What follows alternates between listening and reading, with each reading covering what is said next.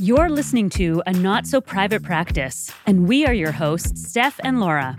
Consider this your backstage pass to all the weird and wonderful things that happen behind the curtain of group practice ownership.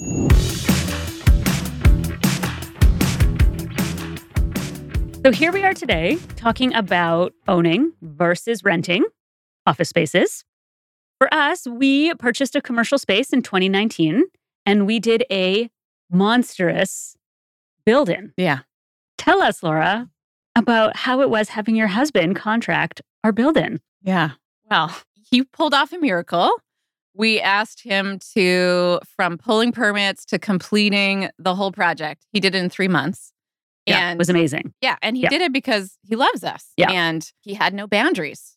And so he did this incredible thing. And I would absolutely never do it again.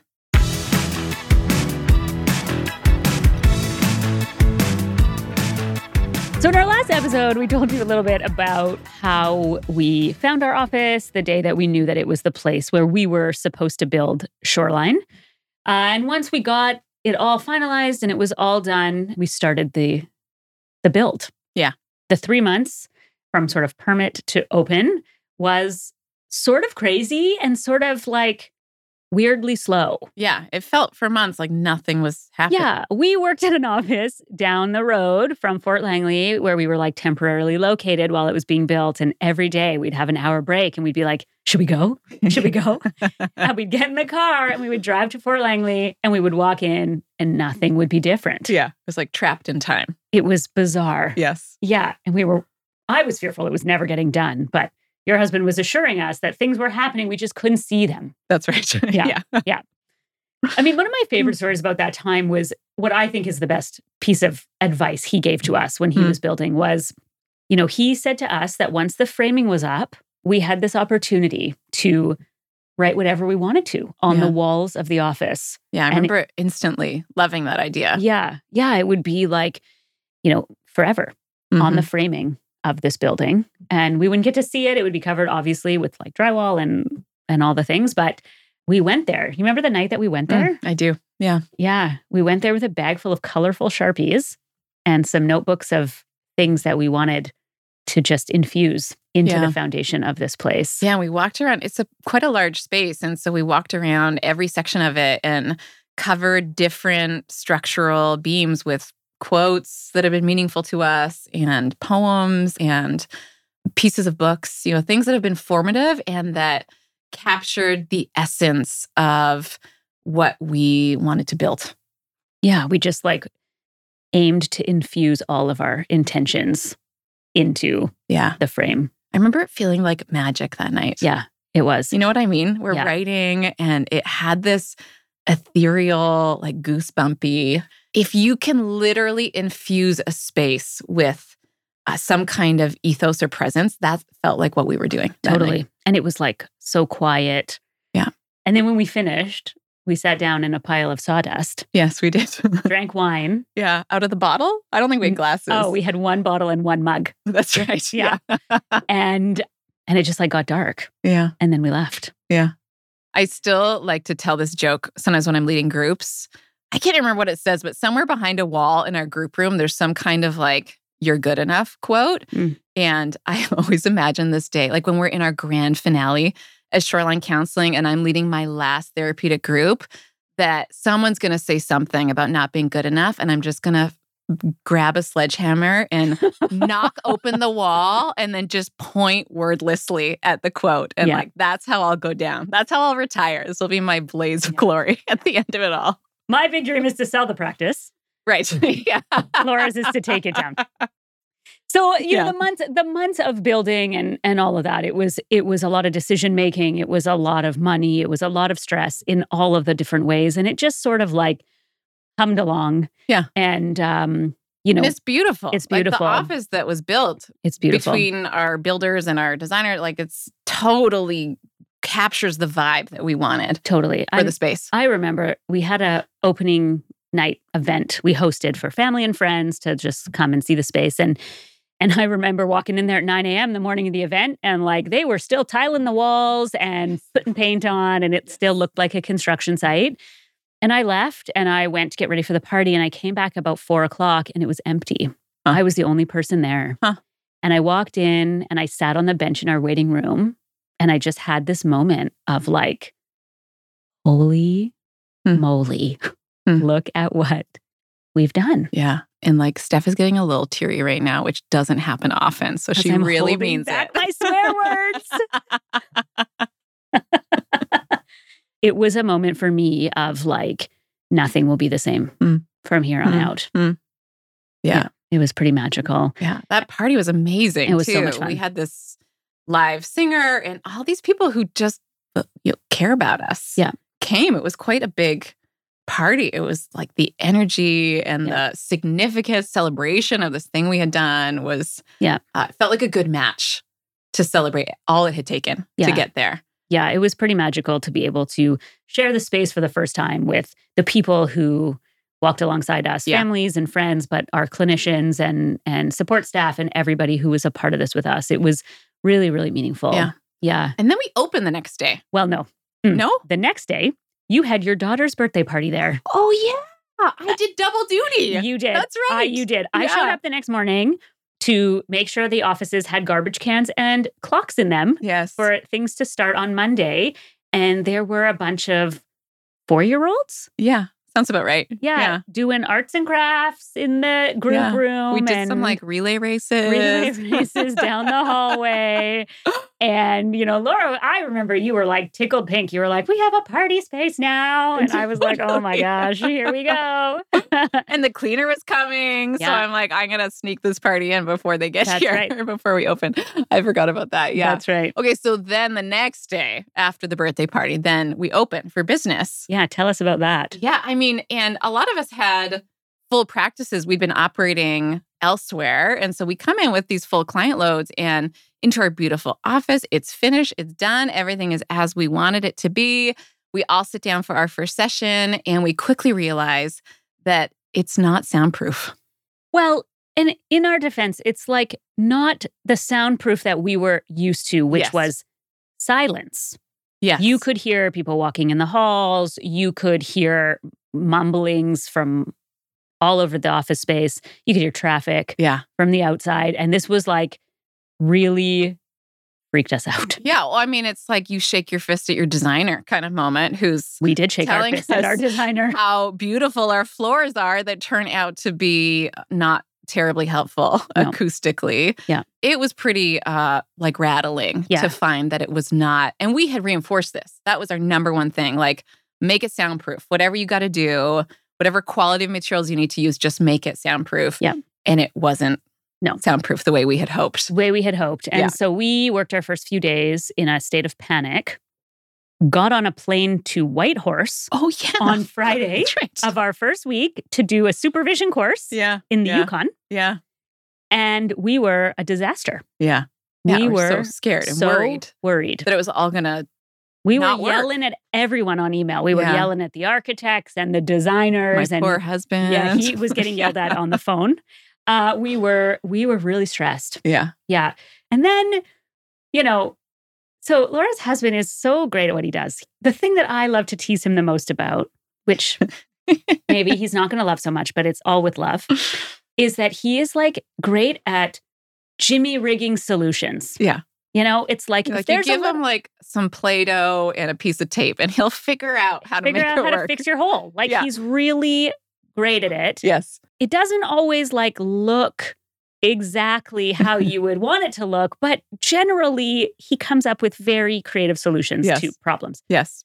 So of course we are spun out over this, and he obviously feeling awful, wanting to help us in any way he possibly can. And so the solutions start rolling. Yeah. One point we come in and he's got holes in one of the offices and he's pumping foam inside the walls. Like imagine like a spray foam gun. Yeah. Just filling them the up holes, filling the walls with foam. Yeah. Which was before he then bought another piece of drywall to reinforce the wall. Wherever there was a hole, he was going to fill it. Yes. Yeah. We spent countless amounts of dollars on acoustic panels that currently sit in our storage room. That's right. Yeah. We used a few of those. No, they are. They're on the ceilings and walls. Yeah. There's a lot in the storage room, though. Yeah. Yeah. He wrapped all of the air conditioning ducts in some sort of like weird metallic padding foam thing with duct tape. I think one of the offices still has that, actually. Yes, it does. Yeah. Yeah. We would have done anything at this point to reduce the sound transfer. Yeah. So every idea, we're like, do it. Just do it. Yeah. And we just didn't have a lot of support. Like, the architect was sort of like, it's the design. And the design was sort of like, it's the HVAC. And the HVAC was like, it's the architect. So I phoned an acoustic engineer and I got an earful about how acoustic engineering really just needs to be done before building. And there was pretty much nothing they could do to help us. Right. And so, as it turns out, Laura's husband and all of his Jimmy rigging did in fact remedy the sound transfer issue. Yes. Yeah. I'm pretty sure HVACs are like stuffed with something too. They do. Yeah. He nailed a box with some totally felt. like rerouted it, put stuff in there. I don't know what, but a lot happened. Yeah. And the other thing I think that surprised us the most was how unaffected clients seemed to be by what we thought was a horrifying level of sound transfer. Yeah. And we were lucky because we owned the space. So making these changes was really just, based on how much we were willing to spend and do to fix it. And, as Laura said, like clients didn't seem as affected as we were. Our other clinicians didn't seem as affected as we were, to be honest. But it sort of feels like when all of these kind of bizarre solutions came together, it resolved. Yeah. So our advice to you would be hire an acoustic engineer up front if you're going to do a built-in. Yeah. Yeah. Yeah. I mean, and this is just like one of the perils of owning, there's, when you own a commercial property, there's a lot of things that like we just didn't know to think about. So our property lives in a commercial space with, I think, 3 or 4 other commercial properties, and it's attached to a residential development. And so there's 3 stratas. Yes. Like everyone's worst nightmare. 3 stratas. Yeah. There's a residential strata, there's a commercial strata, and a joint strata.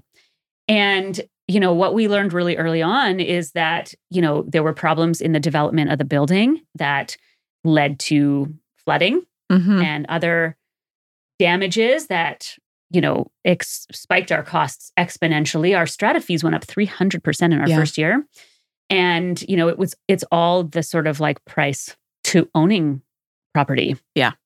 Property taxes and strata fees and insurance deductibles and all of the pieces that you don't have to think about when you pay rent in a space. Exactly. And of course, the benefit is that we can get in there and Jimmy rig things however we would like and put whatever solutions we would like on various problems and just that indefinable feeling of like, this is ours. Yeah. This is a home base that we have some security and stability around. Feels worth it. Yeah, I would say. I don't regret it at all. But no, jury's out on whether we'll do it again, though. Way more expensive than you can possibly. It adds up in a way that's often unexpected. Yeah. Both the remediation to the building errors and ownership itself. Yeah. Yeah. And when you work in a commercial building, there's just a lot of things out of your control, So the elevator stops working and we're on the 3rd floor and, we have clients who struggle with mobility and all of a sudden they can't arrive for their sessions. Clients who have elevator phobias. Right. Who have been trapped in the elevator. It's very concerning. Right. Yeah. Right. And like, teaching people how to get into the door when the building is locked and parking and all of the things that, the challenges that come with working in like a commercial complex that you don't have control over. Yeah. Yeah. So then when we opened Vancouver, a few years later, we decided to go a different route. Yeah. We didn't hire your husband or any of his friends. That was our number one. Yeah. Clear. Yeah. In fact, decision. Yes. In fact, we hired this powerful woman contractor who was female-led, I think all female company. It was an all-female company. Yeah. She was just like in there to the point. Yeah. Told us what we needed. And she got that thing done unbelievably fast. Yeah. She was incredible. Yeah. The building helped a little. They, weren't as concerned with what we were doing. And so she got in there and that thing got put together. Yeah. So we did a semi-build-in with our Vancouver office. It already had 3 offices built. Yeah. We built in 2 more. Yeah. And then sort of did our branding in the area, did a front desk. Yeah. And replicated some of our branding in it. Yeah. I mean, we operated under the assumption that the costs were going to be comparable to our 2019 renovation, which had only been 3 years ago. But, given COVID and supply chain lines and all of those things, it was far more expensive than we had anticipated. Seems to be a theme for us, hey? Still hurts. It still really, really hurts. And this place is quirky. Yes, it is. This place is quirky. There's a gym in the building, which we didn't really know how it would impact us because when we took over the space, it was COVID and the gym was closed. Yeah. And so now you can hear people dropping weights all the time. Do you try to time your interventions so that you're like making a really good point just as the weight hits the ground? Yeah. That would be good, right? Mic drop. Yeah, Boom. exactly. No, but I do warn all of my clients when they come in that like they're going to hear banging noises and it's the gym. And we didn't know because it was COVID. And I hear there's some temperature problems in the Vancouver office. Yeah, it turns out, I actually haven't even told you this yet, but it turns out they want us to replace the heat pump and reroute all the HVAC. Oh. Yeah. We've done that before. Yeah, but we're not going to do it here. Should we hire my husband? We are not going to do it here because we don't own this property. Yeah. But the problem that we're having is that like we can't manage the temperature. It's managed by the building. And so 2 of our offices are very, very hot and 3 of our offices are very, very cold. Yeah. And there doesn't appear to be a clear way of getting that remedied because nobody really responds to emails or helps at all. Yeah. Really. Yeah. When we were trying to do the build-in, we asked for blueprints so that we could create a plan and they didn't exist. Well, they kept sending us blueprints that were the wrong office or from 1965 when everything was completely different. And it turns out they had none. They had none. No drawings whatsoever of this space. Yeah. It was wild. Yeah. So when I was talking to them just this week about the HVAC, he said to me, well, you didn't submit a HVAC balancing report. And I said, you guys couldn't tell me where the HVAC even was in this unit.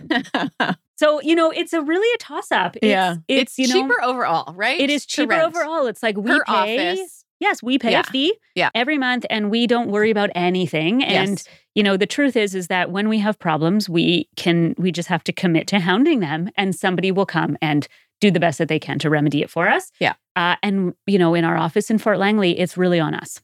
Yes. Yeah. So all this having been said, our experience really is that buying has given us more autonomy and more agency, and renting has given us a little more financial flexibility. Yeah, I would say flexibility overall. Yeah. And I'm glad we did both. Me too. We'll catch you next time. Thanks for listening to A Not So Private Practice.